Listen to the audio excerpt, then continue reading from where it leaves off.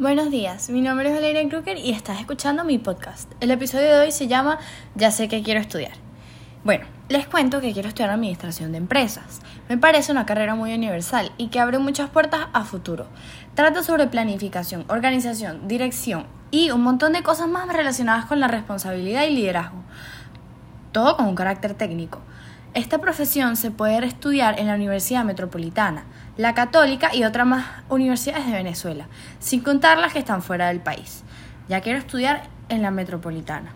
Mis papás estudiaron ahí y admiro mucho en lo que se han convertido y todo lo que han logrado. Quisiera ser como ellos. Claro, también tomé esa decisión después de analizar todo lo necesario.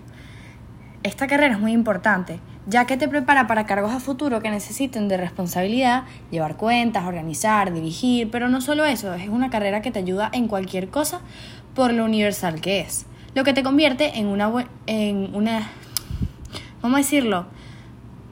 la convierte en una buena carrera para estudiar.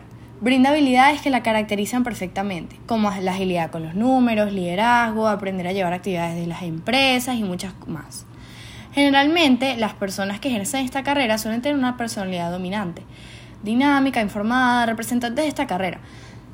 Si se estudia administración de empresas, puedes trabajar en muchos lugares, como por ejemplo, administrando otras empresas, creando tu propio negocio, entre otros. Mis papás son algunos de los que conozco que estudiaron administración de empresas, pero es más que suficiente como para poder ser como ellos. Mi perfil de test encaja bastante con las descripciones de la carrera. Pero bueno, amigos, por todo eso fue todo lo que les acabo de decir fue mi pequeño episodio de podcast que se trata sobre Ya sé que estudiar. Gracias, espero que les haya encantado.